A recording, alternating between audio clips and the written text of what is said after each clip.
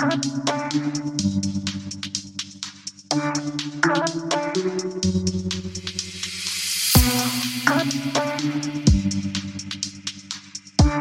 this is Ken, your podcast preacher.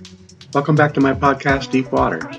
This podcast is brought to you by Applied Strength Ministry, where we believe working together on our strengths is the effect of working out the will and calling of God in and through our lives. The title of this message is Interpretation is the Enemy of Spiritual Intelligence.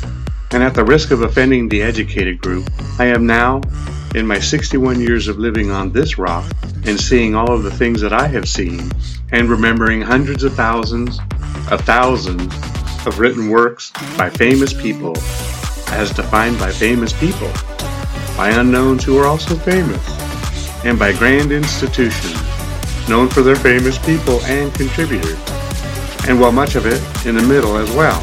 And if you know what that means, email me so we can be on the same page. Perhaps we too can be known by the unknown to us, and some of our remarks can be entered into the belly of the earth for all to be wowed by. But, and if you haven't caught on yet, I am somewhat frustrated by some recent readings, whereby they were recommended by an author in which I liked his own written works. Just so you know, this is how I move through my reading plan. I really so try to tap into what God is trying to show me, or teach me, or, nowadays, may even want me to speak on. But with the exception of Jesus, you can ask anyone who really did only want to do and say what God is saying, that is not an easy task. Oh, he's not the difficult one in the relationship, we are. You see, we have a thing called our pre-salvation got mud up all into everywhere, and thought we actually knew how to live on a planet ravaged by sin and under the sway of the evil one. And all of this before we could actually even walk. Our preconceived ideas about what God is, who he is, why he is, and what he has to do with us, as well as the other way around, can get us a little mixed up. I think he should have called us Velcro instead of humans. Why, you might ask? Well, it seems that once we lock into a bit of information, we believe that we understand it through and through, but then begin to put it out there that we believe this and that this is why, and then all of a sudden, that bit of knowledge has been altered with another bit of knowledge. It's like two asteroids clashing against one another. Rather than reassessing our beliefs or understanding, or even our position, we create something like a non-denominational church and say we just want to keep the truth more accurately. It's a positive way of saying they suck and we don't. Now, no, this is not a message on denominational or non-denominational churches. Been there and done that. No, but the analogy makes a point that we would rather destroy a perfectly good building that we think is flawed and build another one, which will no doubt, because we humans all have the same root flaw, will become, over time, as flawed as the other one that we just tore down. But like a circle, this problem seems to have no beginning or end. And we don't mind that the cat chases his tail because we are prone, oh so prone, to do the same thing, in support of what we think, regardless as to whether it is flawed or not. I know, what an opening, right? But remember, in all things that I speak on, I too can be wrong. So engage my enthusiasm for preaching the strangest truth possible. But know this, that I too am prone to making the same mistakes. Each and every one of us will die with a deficient and erred perception of God in totality. If you think you have the best understanding of God based on other human comparisons, then you are already heading down the road to human fame. And wow, what a waste of time that is. As we are so fickle because we all struggle with the same thing. The tree of the knowledge of good and evil is still available to all who desire of its fruit, and boy do we ever. Okay, so Ken, what? Well, I lay this foundation so that as I move down the road, you will understand the why of the message. Can you avoid repeating what humanity has repeated all of these centuries? Will you, or are you a God minimalist where you only want to know the high points of God, lest you get swept away with what you feel are the non-essentials of Christian faith? Example, so why is it important to know if God is Jesus, or if he is one of the three separate parts as well as a single part? So what if Eve had sex with Satan? What does that have to do with preaching the gospel? But what about Cain being identified as coming from the evil one? Perhaps you just want to operate in signs and wonders and leave the academic stuff to the academics. Is the earth 7,000 years old or billions? Should you understand why you have been given the Holy Spirit, or believe that he is not for today? Listen, I can go on ad nauseum regarding these types of things, but the important takeaway is that we have different levels of revelation of what we can see. And if we have read the Bible, that, for example, Moses, Paul, Peter, James, and John had different experiences with God than many of the others, right? Some people are close to God and some not so close. Some think that they are closer to God than they really are. In fact, many believe that they are going to heaven. But in my Bible, this is not what Jesus stated in Matthew or Luke. What am I saying here? I'm actually just continuing to build the foundation for this message. There are a lot of factors influencing Christianity and a historical body of knowledge as well as today's and tomorrow's knowledge, both which are knowable now. What I'm trying to say is that you must always be open to God doing a new thing, saying a new, non-contradictory thing. We must be open to the fact that God is alive and responds to humanity in certain ways, in His ways, as we move towards the end. Yes, time has an end, and we are almost there. And for you technical or literals, no doubt we are one day closer than we were yesterday, regardless of how time is measured by God. We know that He says that one day is 1,000 years and 1,000 years one day. I'm creeping up on it. So if you have heard what I have said, this one thing should be clear. No one has a single ear or eye on God completely. We can all be wrong when we get close to that place whereby we think that this is a topic that I commit to falling on my sword. But then we discover as we slide down its shiny blade that we were wrong. I personally think we should all get a 1 minute in heaven card and be allowed to ask just 2 questions of our Lord. How different would the church be? Would humanity be? But then it could be that we shouldn't get that opportunity because we walk by faith, and it is a big quandarious conundrum that we all have varying measures of that juice. Some can believe in tossing mountains and actually be seen doing it, while others can move a grain of sand. And what of the many levels in between? And this is not easy to say of those who think that they are going to heaven, who also cannot move grain, but surely can go around walking and talking as if they were with God when He flung the stars into heaven. So what do we do with this stew, and how will it help you and I moving forward? Well, so the first thing to recognize is that we clearly have black and whites in the Bible, whereby few would disagree on. Now, I will not develop that list because, frankly, someone else will see the list and, well, say, hey, I don't agree with that. And then I would say, and so it continues, and the point of the message is made. But that's not the point. Let's hit this thing, shall we?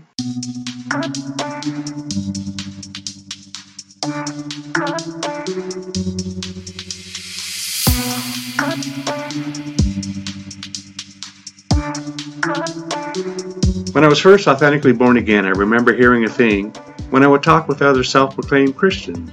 But when we came upon a topic that they believed they understood, regardless of provided biblical truth, they would just blurt out, well, that's your interpretation. And the conversation was over. No more discussion. No more opportunity to learn or to grow spiritually. It was a done thing.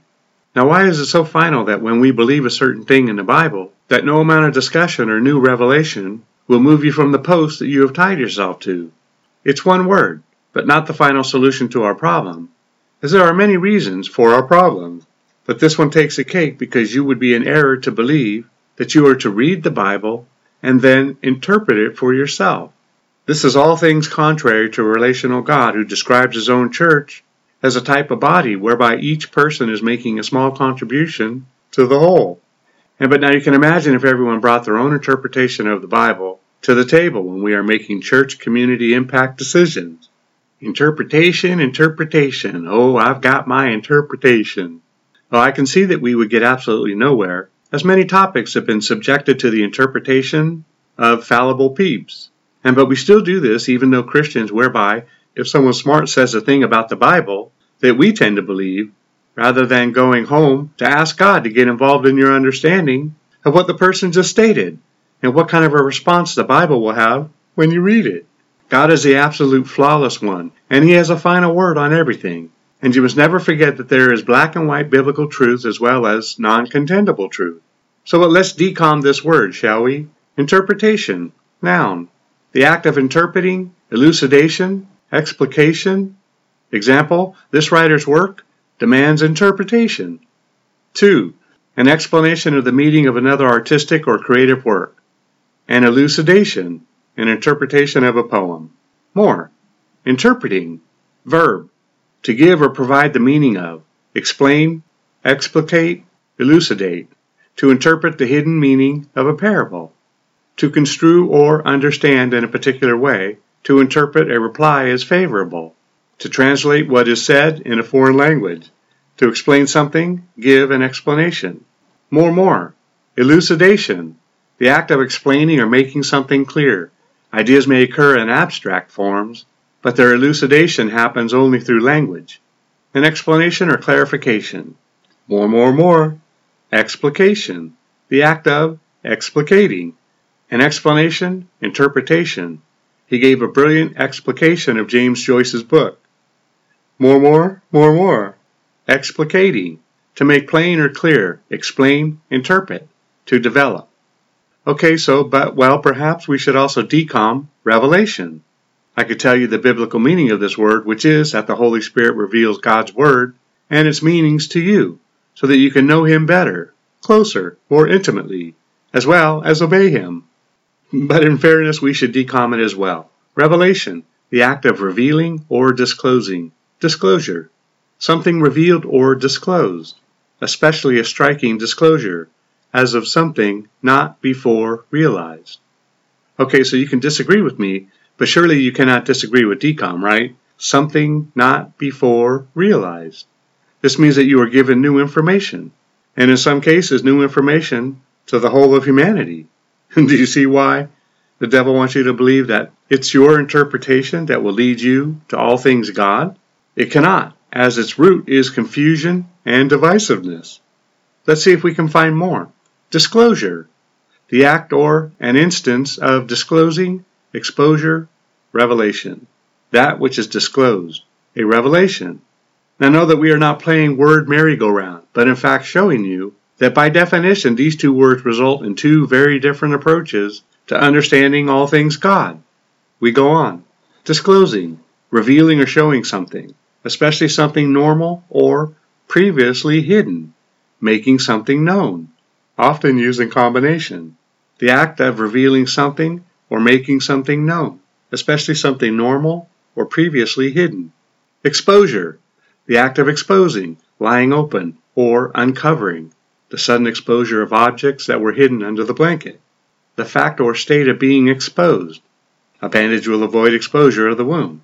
Hey, this powerful message seems to be a little scripture dry. Let's fix that. Galatians 1:11-12. But I make known to you, brethren, that the gospel which was preached by me is not according to man.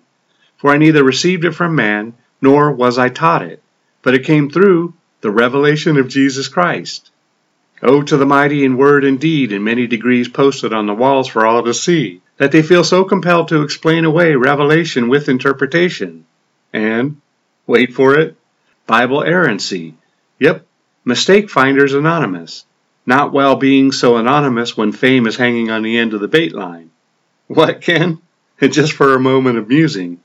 No, but you must see it, especially if you are a reader, researcher, teacher, etc., which is that every man should be found a liar when in conflict with the Bible.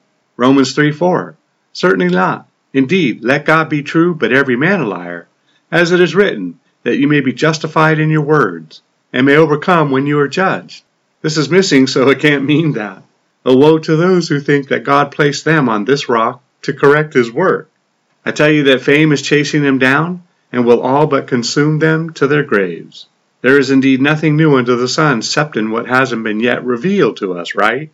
Ecclesiastes 1:9. Want to embellish the holy word of God? Proverbs 36. Do not add to His words, lest He rebuke you, and you be found a liar. Adding or taking away is what interpretation does. The revelation of this behavior is that you will be found. Oh, so you want to look at the mass scripture, do you? Okay, Revelation 22:18-19. For I testify to everyone who hears the words of the prophecy of this book. If anyone adds to these things, God will add to him the plagues that are written in this book. And if anyone takes away from the words of the book of this prophecy, God shall take away his part from the book of life, and from the holy city, and from the things which are written in this book. I think that should scare us a little bit. So a warning to you wordy wordsmiths that think that the Bible has errors and omissions that override the revelation of the Word.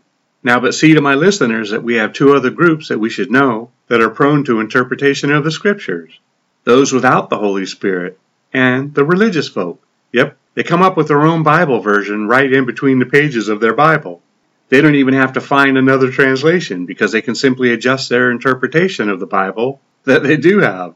In clicking and clacking away, it occurred to me to see how many times in the Bible the word mystery is in it. Well, I can't tell you because it's a mystery. But no, I think it is because whatever mysteries remain, they will yet to be revealed as new information, right? But all this time that they have been in a box called mystery. It is in fact not new information, but hidden information. It has always been in a box. You can look at God's plan of action for all of time and find that that is the mystery, has always been in the plan of God. But now if you try to figure out the mystery using the key of interpretation, it will not unlock the mystery as God has intended. In fact, it unleashes confusion and division. But if, on the other hand, you use a key of revelation, then you are leaving it up to God to reveal what His Word is saying to you at that moment in time. And in many ways, it has to be that precise in that moment of time. So mysteries is in the Bible 5 times, and mystery 26 times. So now what you do to understand that we have new things, new information that will come up, you should read all of the mystery scriptures to deepen your knowledge and revelation contained within this message. So I include this scripture to help balance out what John states in the next scripture. I think I am supposed to present this side of things, but if not, then do what I always say, which is to read your Bible and get what God intends you on getting. Ephesians 4:11-16. And He Himself gave some to be apostles, some prophets, some evangelists, and some pastors and teachers, for the equipping of the saints for the work of ministry, for the edifying of the body of Christ, till we all come to the unity of faith and of the knowledge of the Son of God, to a perfect man, to the measure of the stature of the fullness of Christ, that we should no longer be children, tossed to and fro, carried about with every wind of doctrine, by the trickery of men, in the cunning craftiness of deceitful plotting, but speaking the truth in love, may grow up in all things into Him who is the head, Christ, from whom the whole body, joined and knit together by what every joint supplies, according to the effective working by which every part does its share, causes growth of the body for the edifying of itself in love. Man, I just love that scripture. There is so much in it. So yes, there is a strategy to cause you to go to and fro, which means to change your ideas about doctrine. So today you believe this doctrine, tomorrow you believe that doctrine. That's not the same thing as growing and maturing spiritually and adjusting your thinking about what you think about God. We're talking about changing doctrine completely. And yes, there's a real strategy to do that because it causes confusion. And if you're confused, it's hard to move forward. Go ahead, try it. We'll wait for you. So I love to include that whole scripture. It is why this ministry exists. Okay, but now for the scripture from John.